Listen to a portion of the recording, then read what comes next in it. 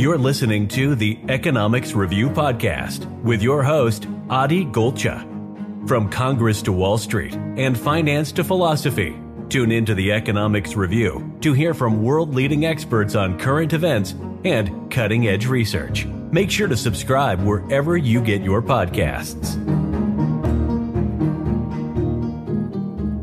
Hello and welcome back to the Economics Review.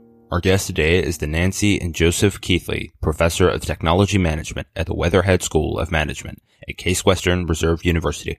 His research interests lie in the broad areas of innovation management, entrepreneurship, and digital globalization.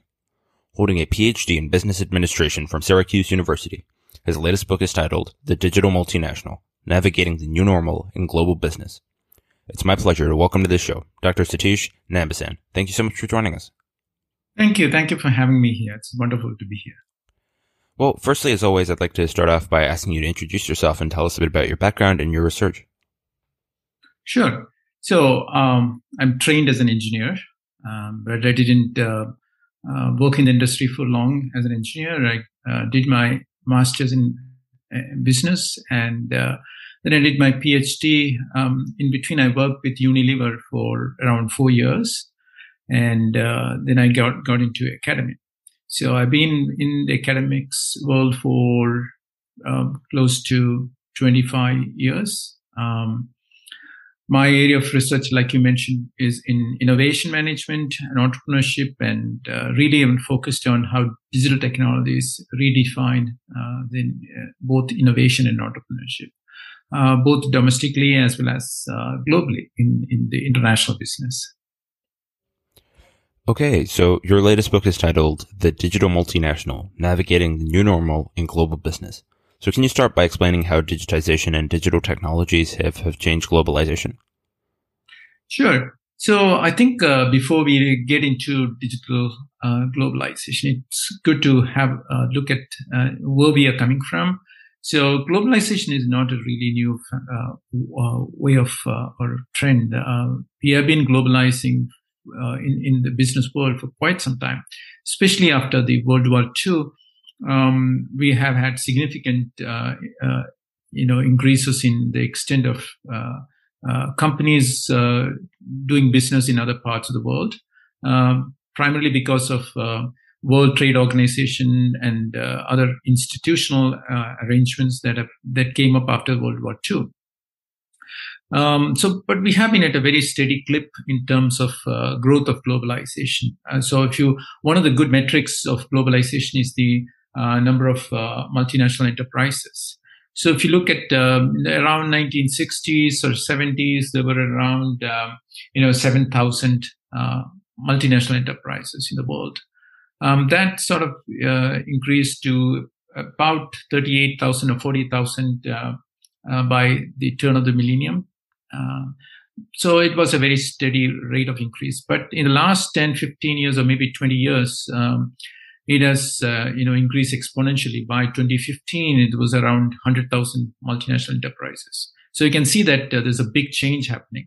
And that is primarily due to digital technologies. So really, digital technologies allowed companies to scale their business globally, to port their business models across, geographical boundaries. And that pace has been significant. So just to give you an example, so if you take the hotel industry, Airbnb is a good example. Airbnb was established in the late 2008, 2009, and in about 8 to 10 years, the company was able to establish presence in around 190 countries. So if you just compare that with the traditional hotel chain like Marriott, which was established in 1955, 57, or around that time period, it took Marriott about 70 years to expand to about 130 countries.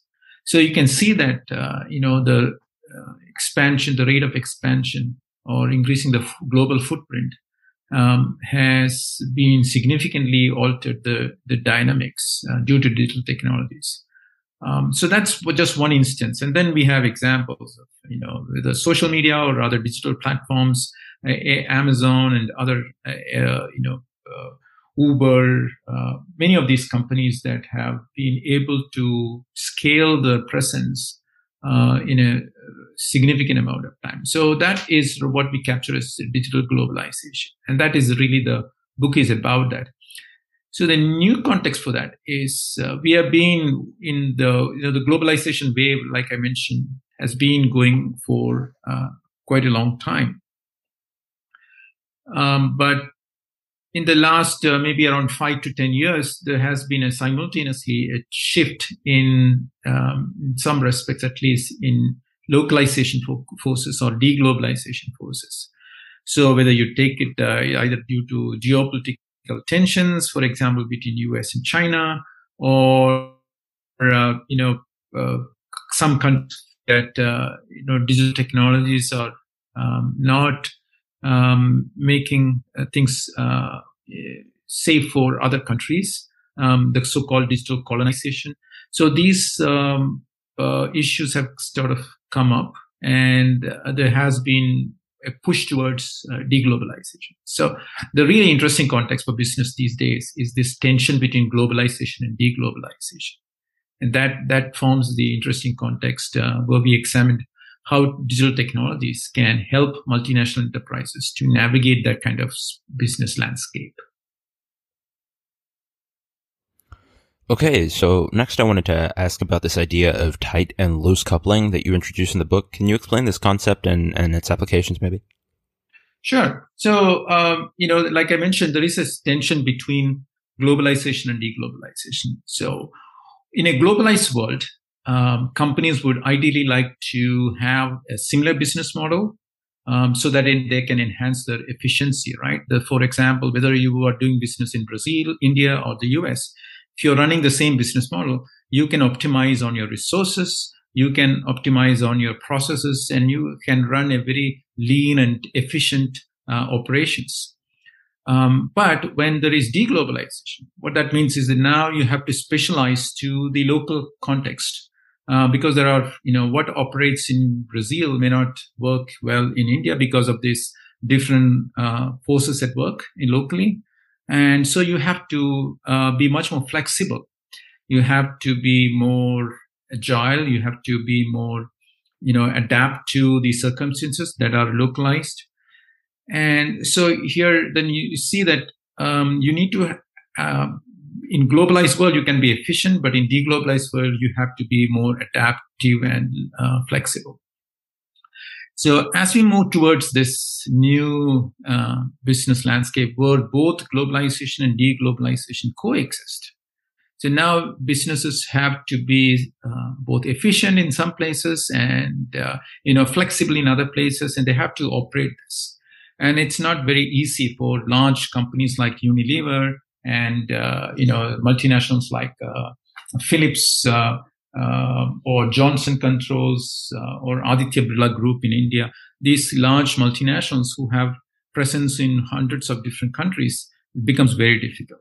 So the notion of loose coupling is to see how digital technologies can help companies be both flexible on the one hand, as well as enhance their efficiency. So the notion of loose coupling really comes from computing world, right? So if you are a software developer or software programmer, you'll be very familiar with the idea that when you write programs, you want it to be modular and loosely coupled so that when you change some aspect of a program, it doesn't create ripple effects and, you have to go and change lots of other things in your system. So you're basically isolating the changes. So a loosely coupled system means that there is less interdependencies between different parts of the system. So there is more ability to adapt to new conditions that are localized. On the other hand, if it's tightly coupled, which means that everything is dependent on all the different parts of a system are dependent on one another, you can increase the efficiency, but you're going to lose on the flexibility. So this loose coupling, tight coupling, the same idea that we apply in programming in computing field. can be transported into business field. So what does it mean in the business field? We say that if it's a highly globalized environment, you can afford to have a tightly coupled business where there is a headquarters for the multinational enterprise, and pretty much all the operations and decisions are done in the headquarters, and instructions are given out to the different subsidiaries in different markets or different countries, and they carry out the operation, right? So that's a very tightly coupled system. That's not going to work in a deglobalized world, as we just described. So in a deglobalized world, you want more loose coupling, which means that you want more decision-making power assigned to the subsidiaries in the foreign countries. And there is more that increases the overall flexibility of the multinational enterprise operations. So loose coupling is, so when there is globalization, we move towards tight coupling. And when there is more deglobalization, we move towards loose coupling. And so this idea that tight and loose coupling provides a framework for companies to decide how they should, where decision-making rights should be located and how they should arrange the structure of their company. And digital technologies can help both. Digital technologies can help implement more tightly coupled systems. It can also help implement more loosely coupled systems. So that's where the loose and tight coupling concept comes useful. Okay, so next I wanted to talk a little bit more about how companies can take advantage of digital technologies when expanding into overseas markets. So for a lot of American companies, the most lucrative overseas market is often China, with over 1 billion customers and a rapidly growing middle class. However, many companies like Uber, Google, eBay, and many more have struggled with the vastly different regulatory environment and consumer culture as they try to direct the expansion from conference rooms in Silicon Valley instead of being on the ground. However, when going the other way around, Chinese companies like Shein and TikTok, which are primarily digital, have seen tremendous success in the American market. So why have American companies struggled to adapt to these geopolitical realities in the Chinese market? And why do you think the same hasn't been true of Chinese companies in the US? Right. That's a good question. So I would first say that there are quite a lot of American companies who have been successful in China. But one of the things which one should keep in mind is how dynamic the regulatory environment is in China compared to, let's say, in the US. So if a company goes from here to, let's say, operate in China, which many of our consumer product companies have, anything from Walmart to Home Depot to luxury cosmetics companies have all been expanded into China in different ways or forms. If it involves setting up physical infrastructure, and if it involves, let's say, retail outlets, and if it involves hiring lots of people, making goods, then you are getting more susceptible to the regulatory infrastructure of that particular host country. So in China, if you set up all these things, factories, production units, and then some changes happens in the regulatory infrastructure, it becomes very difficult for companies to operate. So that's what in the US, companies going to China, what do you see? The other part of it is that compared to the US, there has been more consumer backlash against US companies in China for various geopolitical tensions, right? For whether it is in human rights issues that come up, and these US companies are caught between, they have a customer base in the US and in Europe. At the same time, they have, the Chinese customers. So on the one hand, if you try to adapt to everything what the Chinese customers want, then you're going to have a backlash in the rest of the world. So they're sort of caught in between these two. So these are all dynamics that companies have to manage. If you are a purely digital company, then it becomes easier to navigate some of these constraints. You can rapidly scale down or scale up your operations. That's one way. You can change your business models. So there are several things that you can change in terms of your platform, in terms of your offerings. If you're, if you're an online retailer or purely digital company, I think if you look at the Chinese companies coming to US or Europe or Western countries, I don't think that all of them are equally successful. So, the companies like Huawei and other telecommunications companies Chinese companies have faced a number of obstacles in expanding to the US and European markets. So I think they also have the same problems that US companies face, but there are some exceptions like Shein, like you just mentioned, which has had significant success in the fast consumer fashion market. You can also look at what happened to TikTok, right? Another case study where a Chinese-based company has had significant, it's a digital pure play.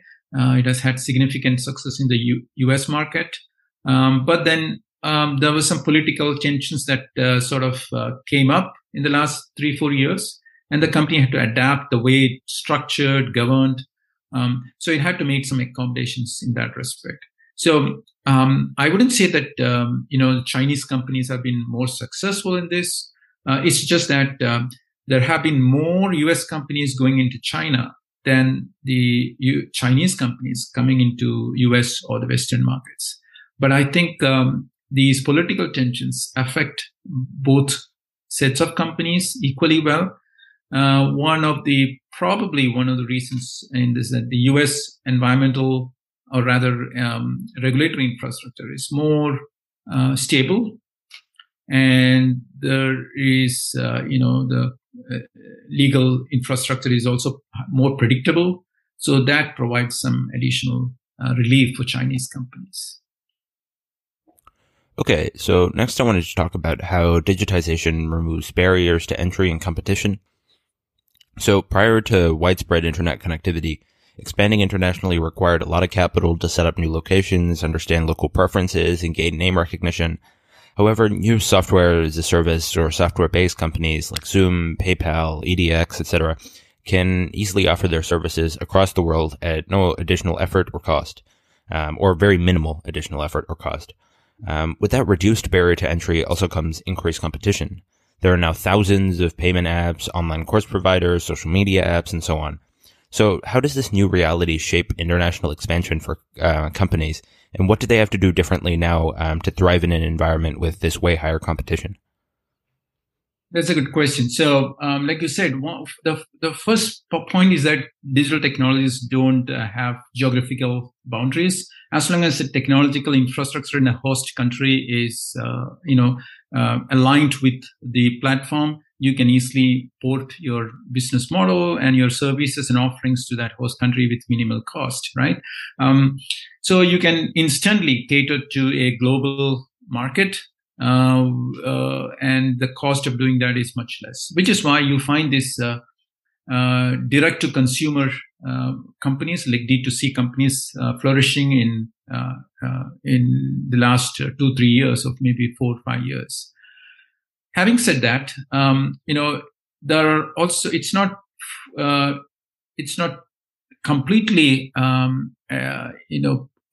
while portability and scalability is very easy in digital environments, there are also local situations where you have to adapt your offering to some extent. So it's not completely true that there is less cost. There is some cost in localization of your platforms, and let me just give you an example.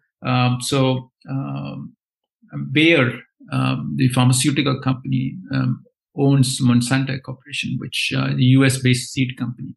And one of the divisions within that is the Climate Corporation. So Climate Corporation offers what is called as a field view. It's a digital agricultural platform that provides a lot of services to farmers related to seeds and crop, right? So the field view has been very successful in the US and the Western markets, and even in South America, in Brazil and other countries. So when the company, so this is a digital platform, and you can easily port it to other countries. So when they took it to India in a couple of years back, they found that while the technology is portable, there are some issues. The first issue was that the farmers in India were small landholders compared to those in the US and other parts of Western world. So they didn't need this that many sophisticated and expensive services. Second factor was that the farmers in India were using mobile phones, not laptops or other devices, primarily mobile phones, and these mobile phones had lower bandwidth capabilities. And so some of these more sophisticated services that were built into the platform were not easily implementable. So the company soon realized that while theoretically the digital platform could be easily ported to the Indian environment, the market characteristics there required making a few adjustments. So they basically refined or adapted the platform to fit the Indian market conditions. So this is just one example. So you can see that digital portability and scalability is very important, and it's a big enabler for multinational companies to expand their footprint. But at the same time, they have to take into consideration some of the local conditions. These could be cultural conditions too. Not just market, but also cultural factors that requires making some changes. So I think that's the first thing that companies would face as an issue, that even with the digital platforms and digital offerings, when they try to expand to other countries or markets, they have to really think about the local context and make some adaptations as needed. The second part is what you mentioned, that the more portable the digital platforms are, the greater the competition. And that competition actually can come in both ways, right? There are lots of what we call as micro multinationals that are, sort of startups, and what we call as born digital globals. They are born as digital ventures and born as multinational enterprises. And these companies are in China, India, and other parts of the world. And so they also have significant advantage. And a good example of that is Ola, which is this Indian, car rental, very similar to Uber. So I think this competition is another big factor which we talk about in our book too. That traditionally, going into other countries require a lot of investments, but in the digital era, those costs are much less, so the barriers are much less. And so while on the one hand it's easier to port your applications or offerings or business models to other countries, on the other hand, there's going to be a lot more competition. So, and many of these competitors are not your traditional large established multinational companies. They are much more nimble, agile, small, micro multinationals. And so the nature of the competition itself becomes different. This is very much true in the fintech industry, and also in the digital healthcare industry. So you find lots of small companies that are porting their offerings to foreign countries or other countries with minimal cost, and fighting and competing with established multinationals like Philips. So I think both of these are going to be there. Both these issues. So next I wanted to ask about the potential threat that digital globalization might pose to state sovereignty and the effects that could have. So just intuitively, I would assume that increasing digitization would make it much more difficult for regulators to control MNCs expanding into their borders. It's probably much more difficult to control and regulate Facebook if it decides to expand into your country than it was to regulate a physical brick and mortar store's expansion, say 50 years ago. So do you see governments across the world, especially more authoritarian ones, seeing digital globalization as a threat to their sovereignty, and what impact do you think that might have? Right. That's a very interesting topic for discussion. I think we can already see that it's happening, right? So the digital sovereignty concerns are there in Europe, vis-a-vis Chinese telecommunications companies coming into Europe.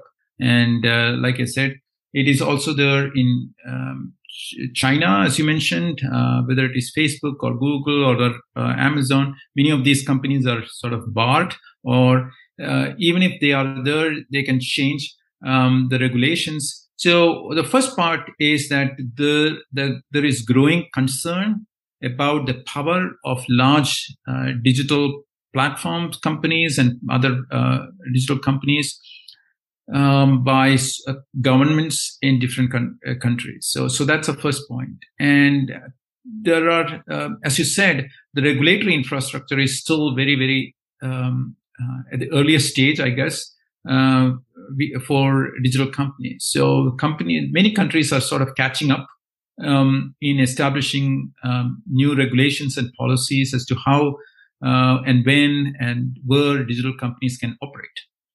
So there has been a period of time, I would say the last 10 years, where it's pretty much free for all and, less regulated. So you'll see that Uber went into UK, and then finally realized that there is going to be new regulations coming up which constrain its operations. So I think 5 to 10 years from now, the regulatory infrastructure is going to be completely different.